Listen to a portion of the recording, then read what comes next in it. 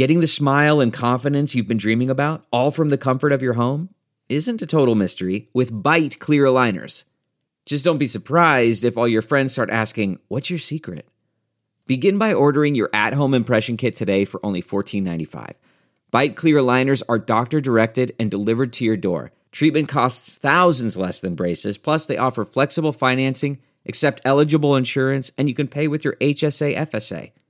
Get 80% off your impression kit when you use code WONDERY at Byte.com. That's BYTE.com. Start your confidence journey today with Byte.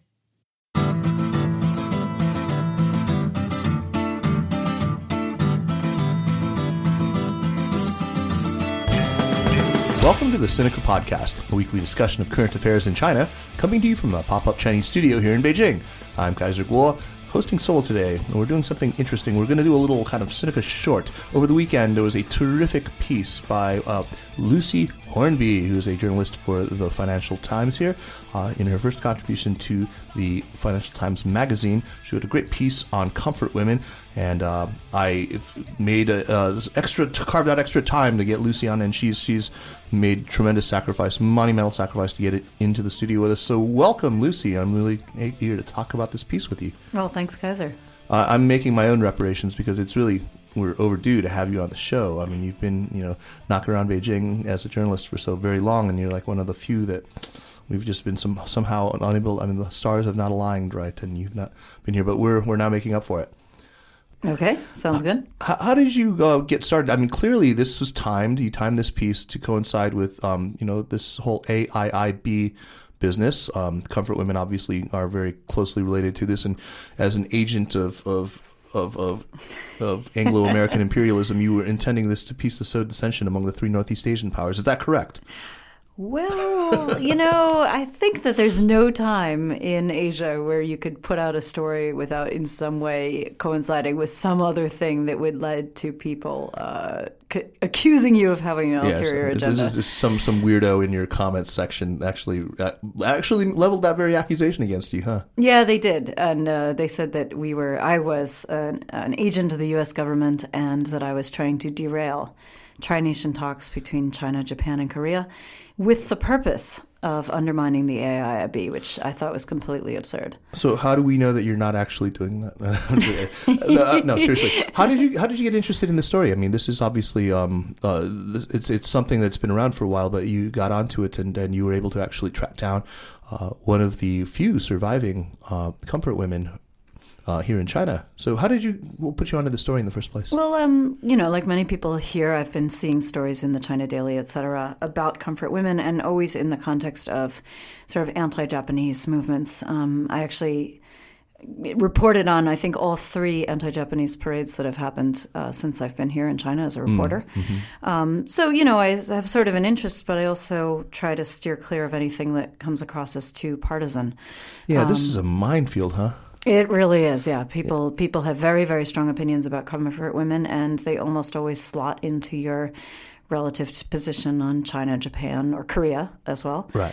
So how did you summon up the pluck to brave this dangerous thing? I mean, I look at these comments. I mean, there's predictably people who clearly think you're a tool of Chinese nationalism. There's people who clearly think that you're, like I said, a tool of some kind of American plot to scuttle AIIB. There's other people who think that you took too much to the side of the Japanese. Well, maybe that's a sign that you did a good job. That, it's testimony to your dispassionate nature. Yeah, I mean, I really didn't want to take any side of any nation nowadays, it always been out there, but I had never really thought it was a story you could tackle, without appearing to be way too partisan. But what got me interested was last May. I don't know if your listeners would have been aware of this necessarily, but a Japanese ship belonging to Mitsui O.S.K. was impounded in Shanghai for payment of a war debt from the Second World War. And that's obviously like 70 years ago, sorry. That I reported on it only because I happened to be the morning shift person that week, but I ended up getting quite intrigued by the case and also, to be honest, very skeptical at first. Who was the claimant was my question. So I went into the Hong Kong corporate registry and ended up getting the phone number of the guy And it turned out it was totally legitimate. It was a family who had lost everything during the war, and they had their ships on lease. Long story, but anyway, their ships were on lease to a Japanese shipping firm, and then were requisitioned by the Japanese Navy. Wow. And so that was their ship. That was the end of their ship. They had 2 others that were sunk by the KMT to try to stop the Japanese advance up the Yangtze. Mm-hmm. And so in 1947, the KMT had paid them some reparations. And so then they started after the Japanese. And when they fled Shanghai in 1949, they took with them a slip of paper that was their original contract. And so I actually interviewed the grandson. So this was They were in Hong Kong. So. Yeah, they had lived in Hong Kong. Amazing. I mean, why didn't we talk about that story when it came out? That's what a story that is. Yeah, I thought it was a very, very interesting story. And it kind of erased some of my cynicism because, here was, yes, there was the China-Japan thing, and then there was this underlying story of a family that just had their teeth in something and wouldn't give it up. And I think that kind of intrigued me because I'm the sort of person that has an attention span of maybe 2 or 3 hours. And, here's someone who has an attention span of 3 generations. My God. Yeah, wow, that was quite cool. So, you're going to have to actually provide a link for that story too. I think everyone who's listening to this is going to want to check out that story about this. Yeah, sure. I'll send that to you. Fascinating. But anyway, in the course of that, we started looking into what other reparations claims might there be out there. Obviously, Financial Times, this was viewed as a sort of corporate risk story. And the editors were very supportive because they like, stories that are a bit different. So in the course of that, I interviewed the leading reparations lawyer by phone, a woman named Kang Jian. Mm-hmm. And then, a month later, I just thought, I'd really like to meet her because I was still just so puzzled by these people who, were chasing this decade-long issue. So I thought I'd, meet her and kind of take her measure and see what drove her. And I ended up just being blown away by her sincerity and integrity and passion. And this is a lady who has been the lead lawyer on the Chinese side for Japanese forced labor cases in Japan and then these comfort women cases. And that just kind of started me down the trail of, these activists, which I felt was very, very interesting. These activists, I'm sure that they get routinely dismissed as just tools of Chinese nationalism, of Chinese state power, right? Right, and that was one of the questions I wanted to answer for myself. Were they simply tools or were they people with an enormous amount of passion who... And I think that's my ultimate conclusion, that they are people who have an enormous commitment and sense of integrity and humanism for these victims. But sometimes they kind of move in the same direction as Chinese more anti-Japan nationalistic policy. Yeah, not surprisingly. Yeah. And at other times they're at odds. They themselves, some of them seem to be very nationalistic. Others were actually... very collaborative in their dealings with activists in Japan who have similar goals of trying to unearth or open for discussion these sort of unhealed wounds from so long ago. Mm. This is a topic that, like we've said, is just fraught on so many levels. Even the terminology that's used.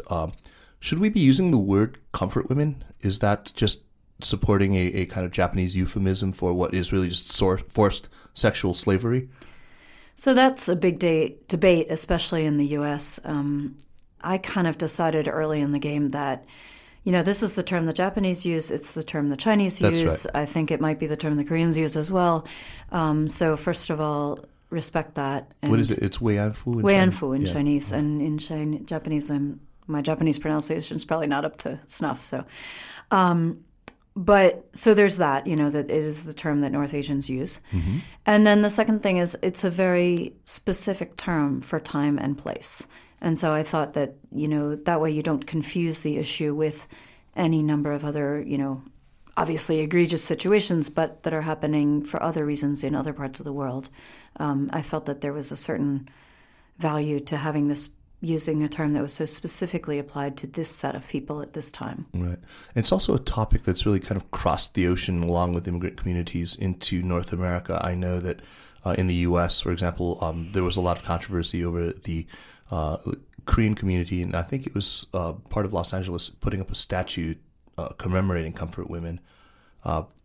It's something that's quite divisive on college campuses in America too, right?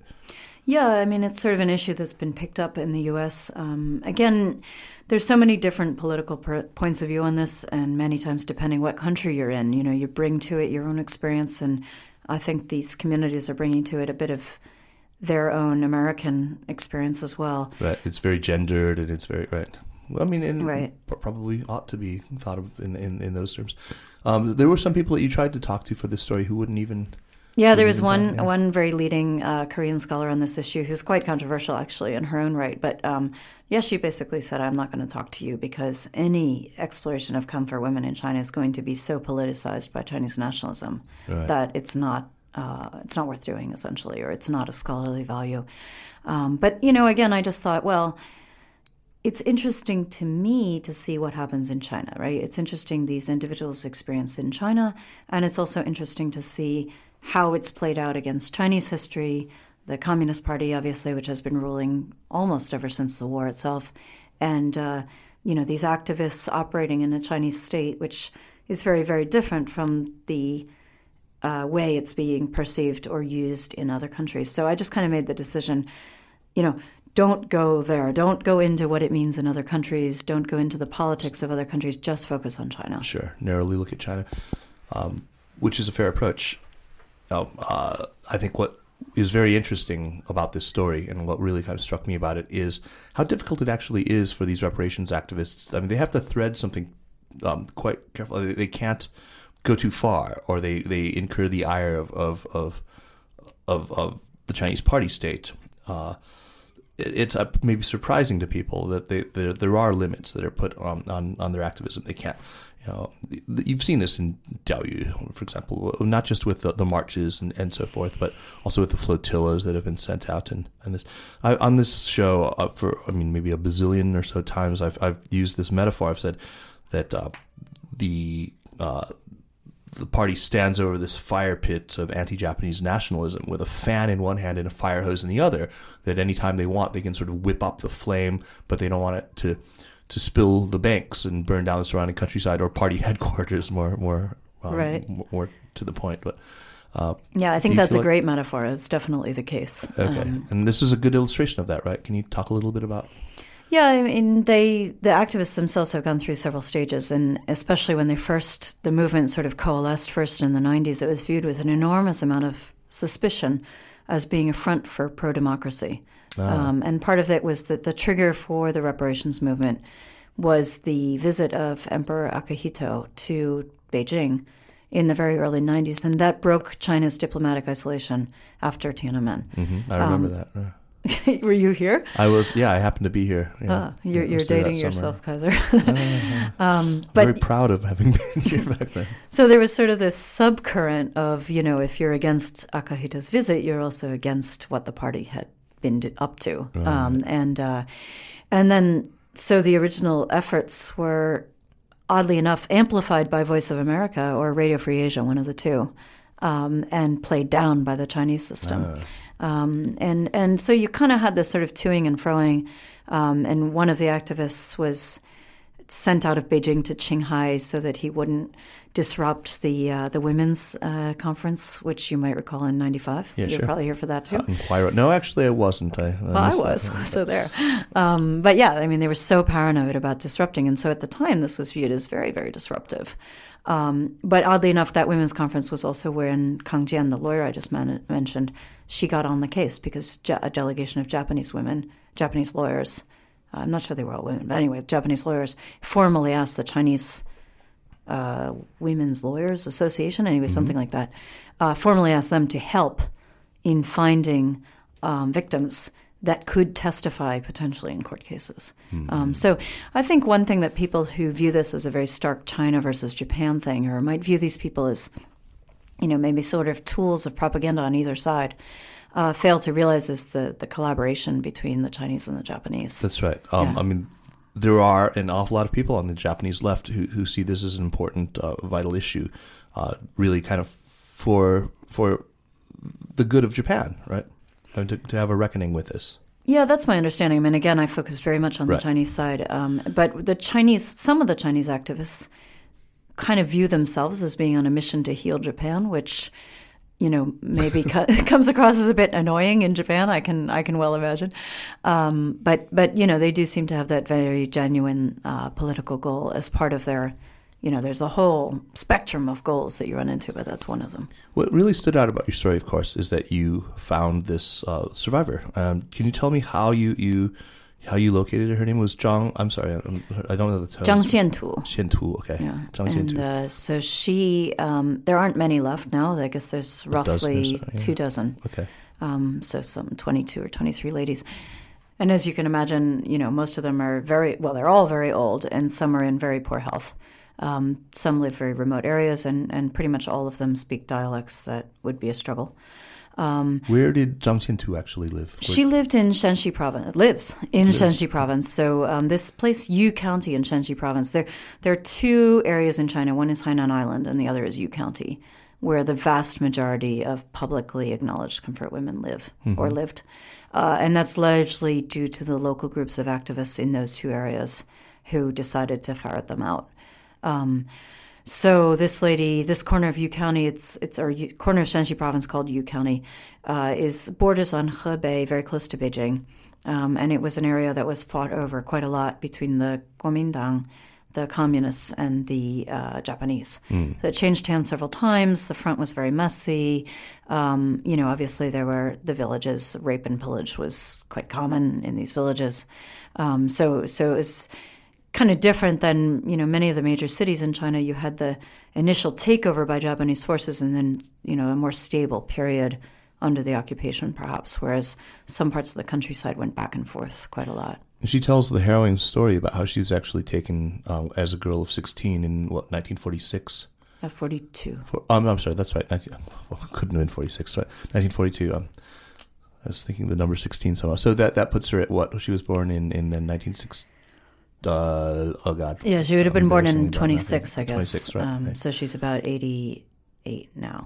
She's actually she had bound feet, right? Yes, she did. So she, I believe that many of the comfort women in China, I guess in Korea as well, were often very poor people who were, naturally more vulnerable than everyone else. But in her case, actually, her father he owned a bit of land and he had a sheep, a herd of sheep. So within the context of that village and that area, he was reasonably well off. Not super wealthy, but wealthy enough to bind his daughter's feet, for instance. Right. Bind his daughter's feet actually after 1912, which is a little rarer. Yeah, well, side in the issue. countryside, it still went on, right? Yeah, it's sort of a side issue. It's funny that in many areas, even as the rest of China gave up binding feet, in sort of remote areas, people just were starting because it was a status symbol. And so they were still kind of 30 years behind the trend. Anyway, side note, but she is one of them. And did you locate her through Kangjian, or did you locate it through... No, actually, we went through other activists to meet Mr. Zhang Shuangbing, and he's the school teacher. He was a local boy, graduated from probably junior high or maybe high school in the Cultural Revolution, went back home, became a teacher himself, as people did if they had any education at all. And he was very moved one day because he was walking to school and he saw this really old lady harvesting a field by herself. And, that was just hugely unusual in the countryside where people had large families still at the time. And the migration hadn't started to the city, so old people, you wouldn't see an old person struggling alone. So he was so moved he helped her. And then he went back and helped her again and again and gradually found out that she'd been through this horrible circumstance. And that kind of piqued his interest. And so he started just bicycling around his county, and he'd go into a village and be like, hey, is there anyone here who kind of disappeared during the war? Or, people would gossip about these ladies in a very unpleasant way. But he felt very compassionate for them. And so he had this dossier of these women he had identified. At the time, he had started a local history association. I think they were also looking into other issues. But then this issue became sort of his life's passion. And then when the reparations movement broke out, as I mentioned, when the emperor was visiting, his local paper just put a tiny little notice at the bottom of one article saying, by the way, there's this manifesto on reparations.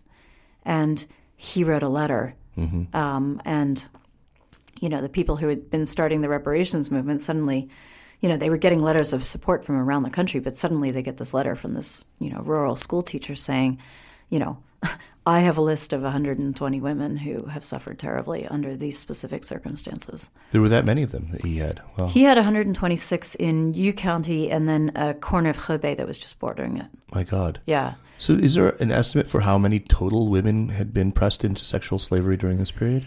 So like everything to do with World War II, this is hugely controversial. Of course.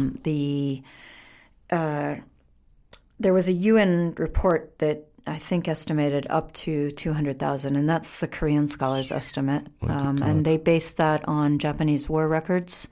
And, it sounds kind of grotesque now, but there were sort of formulas that the Japanese army was using to How many prostitutes per right, we need platoon, this many right. for this size of a platoon. And so people have tried to triangulate off that. I mean, obviously it's there's a lot of debate, which, again, I didn't go into We about shouldn't use how the word accurate prostitute. that would be. There was nothing remotely prostitute about this. I mean, no, but that's how the Japanese army considered Right.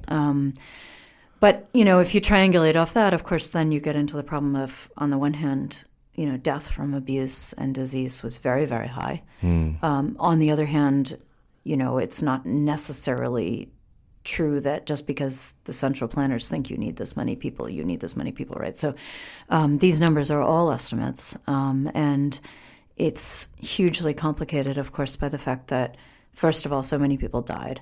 Secondly, after the war, everything was in such chaos. And third, there are very few people who, especially at that time, would have said, oh, by the way, I was one of them. And then the Koreans really started this movement to recognize these comfort women's plight because many of them were never married or were so damaged internally they could never bear children. And so as they became older, they had no source of support. Was this the case with Zhang Xiantu? No, actually, she was married already. Okay. And her husband kind of went mad when the Japanese raided their house, and he was only 13. He was younger than her, than she. So when she was ransomed by her father, her husband was in no state either. He was in this sort of state of temporary madness. So while her family was nursing her back to health, his family was managing him. But then, they were married, so they stayed married for the rest of their lives, and they had 2 sons at least. Okay. Yeah. So, everybody's experience was hugely different. So I'm curious what happened to Zhang Chongbing. So he comes to Beijing with 126 names on his list, and he begins making the case for reparations. So this part gets pretty murky, Okay. and this is where the activists get a little vague. But essentially, as I understand it, the Tong Zhen, this other activist who had started the reparations call, somehow hooked up with activists in Japan who were hoping to use this issue and open it up. And he then, Tong Zhen, was able to say, I have this appalling case and these, testimonies and all that, because one of the problems with war atrocities is proving them. So ultimately, there were several lawsuits in Japan, but the ones involving the Chinese, there were 3 from Yu County, which were ladies that had been, identified by Zhang Xuanbing, but then later followed up with other people. And one case involving women in Hainan, and that was the one where Kang Jian had taken the depositions. And the women in Hainan, I think one of the reasons that as a cluster they survived was actually a lot of them were ethnic minorities from tribes in the mountains. And so some ethnic minority members of the CPPCC from their, people or tribe were the ones who had formed a group in Hainan to expose their plight. Right, and then taking it to Beijing initially? Or? Again, had linked up somehow. At the time, there was this movement also to find men who had been tricked into being forced laborers in Japan. So Japan had such a major labor shortage because of the number of soldiers deployed that they were bringing laborers in from China and Korea as well. So that's another area, which again I didn't go into because at 2,500 words you can't. But there's a whole other area to be explored of, these men who worked in Japan, again under very just grueling, conscript labor from pretty much grueling conditions, and in one case there was even a rebellion. They rebelled at some mine where many of them shot. And the reason that, this is sort of a side issue again, but the reason that was something the Japanese activists focused on was when they were repatriated to Japan, there was a list. There was a list of, I think, 6,000 names that the Japanese government said, okay, we've repatriated these 6,000 people, and here's their home address.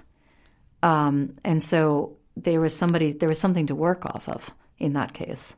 Now, of course, in the intervening 70 years, or in that case 50, since the 90s, people had moved, people had died, names are doubled up, all things that happened. But that's why the forced labor cases for both China and Korea have a bit of a stronger, legal and evidentiary backing. Right, backing. Right, because it's not solely based on the person's testimony. Okay. So then what happened? I mean, why were the Japanese court, what was the ostensible reason that the Japanese courts ended up not granting reparations for these comfort women cases that had been brought against them? Oh, there were a number of reasons, and again, I don't want to be too precise for fear of making a mistake, but they roughly boiled down to statute of limitations, because you're bringing That's a what your suit piece says, in the right? late 90s for something that happened in the early 40s. And then the second issue was, does an individual or a foreign individual have the right to sue the state? And so some judges found that, under our legal code, no, you don't. But, this is a political issue. It should be solved politically. I mean, is there any kind of precedent-based law? I don't know the Japanese legal code at all, of course, but I mean, to think that they would grant reparations for a shipping to a shipping company that had seized a guy's ship. Those was awarded by a Chinese court. It was awarded by a Chinese court. It was awarded by a Chinese court. I see. So in that case, the shipping case, the Chinese family, they fled Shanghai. They got to Hong Kong. They attempted to sue in Japan, actually. And I think their suit lasted for 20 years, give or take. And then when that didn't work, then they went back to Chinese courts. But again, you can see they made progress when Sino-Japanese relations were poor. So they, registered their suit when it was poor, then everything stopped. Then, relations got bad again, their suit moved forward. Relations improved, their suit froze again. So you definitely see any of these individual claimants are always subject to the fluctuations in the Sino-Japanese relationship. One thing that I think is fairly obvious to anybody who follows this is that there are different types of activism that are and are not allowed, even within sort of the broader category of anti-Japanese pursuit of reparations. For example, you talk about all these people who were forced laborers, and they haven't allowed that to go forward quite as much. What determines whether Beijing allows a certain type of pursuit of justice against Japan, of reparations and so forth? What seems to be the determining factors behind that? Well, so far, the main case has been the shipping case, and there it was a very limited case, right? They had the original contract. There was no doubt that it was a valid contract, and there aren't that many commercial disputes out there, so that... Exactly 2 or 3. Right, 2 or 3, right? So Beijing could simultaneously, award a case against Japan, but at the same time not have it impact the broader relationship. It's nice and contained. Right? Exactly. It's totally contained. Whereas something like forced laborers, you've got the problem that, if you go forward on people who are forced to work in Japan, then what about Chinese who are forced to work in Japanese operations or mines in what's now mainland China? And if you say that those people have a claim, then what about the millions of Chinese who've been forced to labor under the communist regime since 1949? And then that opens the much, much broader question of, tens of millions of Chinese have died in political purges, in man-made famines. Millions more have basically everybody lost property. This is that surrounding countryside they're so determined not to allow to catch fire. Right? Exactly. So, you really don't want to go there if you're China, having too much airing of historical grievance.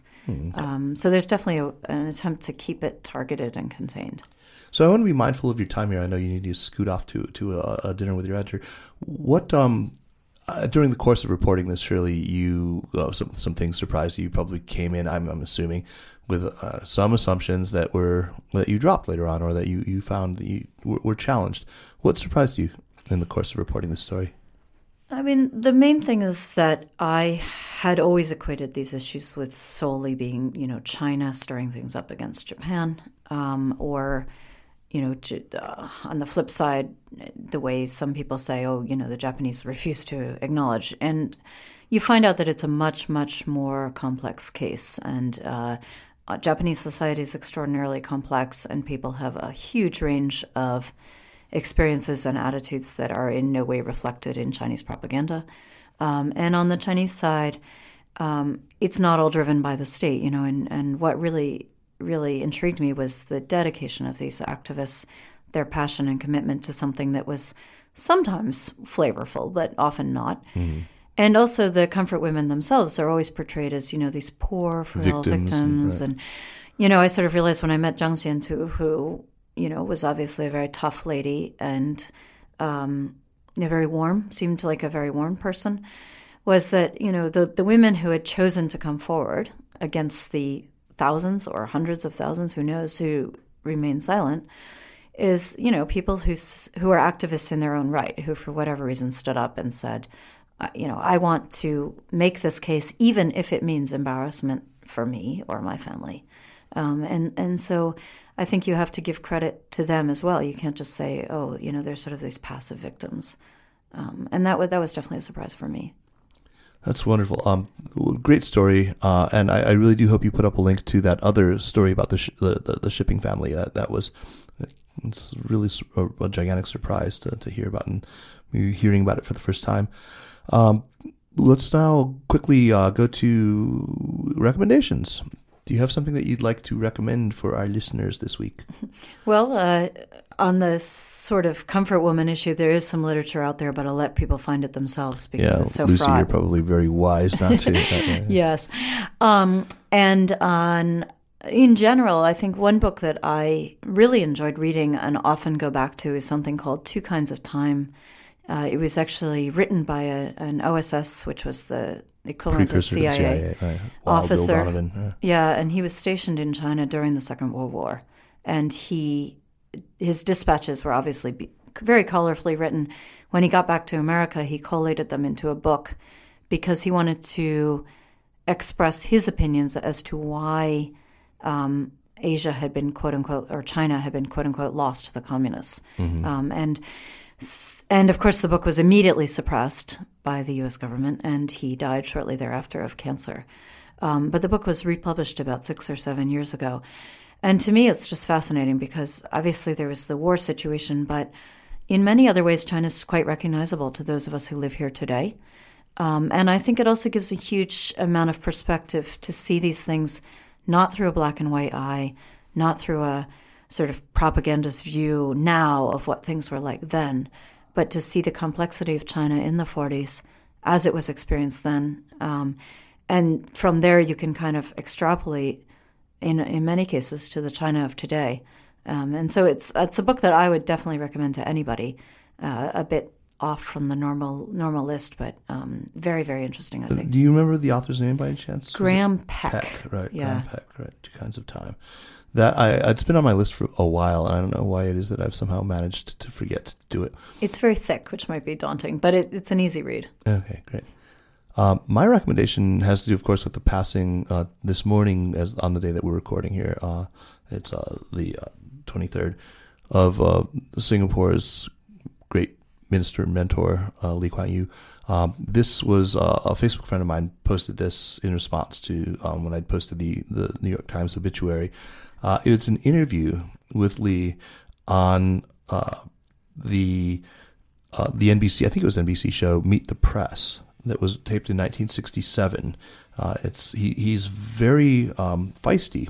He's challenging the American position on the Vietnam War, of course, which is really it's going on quite hotly in 67 already. Really interesting interview. The guy is bright, articulate, forceful, and just check it out. It's on YouTube. All you need to do is just search for interview with Lee Kuan Yew, and maybe Meet the Press, and you'll find it. It's fascinating. It's fairly brief. It's 20 minutes or so, but check it out. And Lucy, thanks so much for finally coming in and talking about Thank you, what a Kaiser. great story that was. And I'm really glad that we could get you in finally. And I look forward to having you again. Thanks. Next time you got something good cooking. Oh, we'll let you know. Please do. And thank you, faithful listeners, and we will see you next week on the Sinica Podcast. Take care.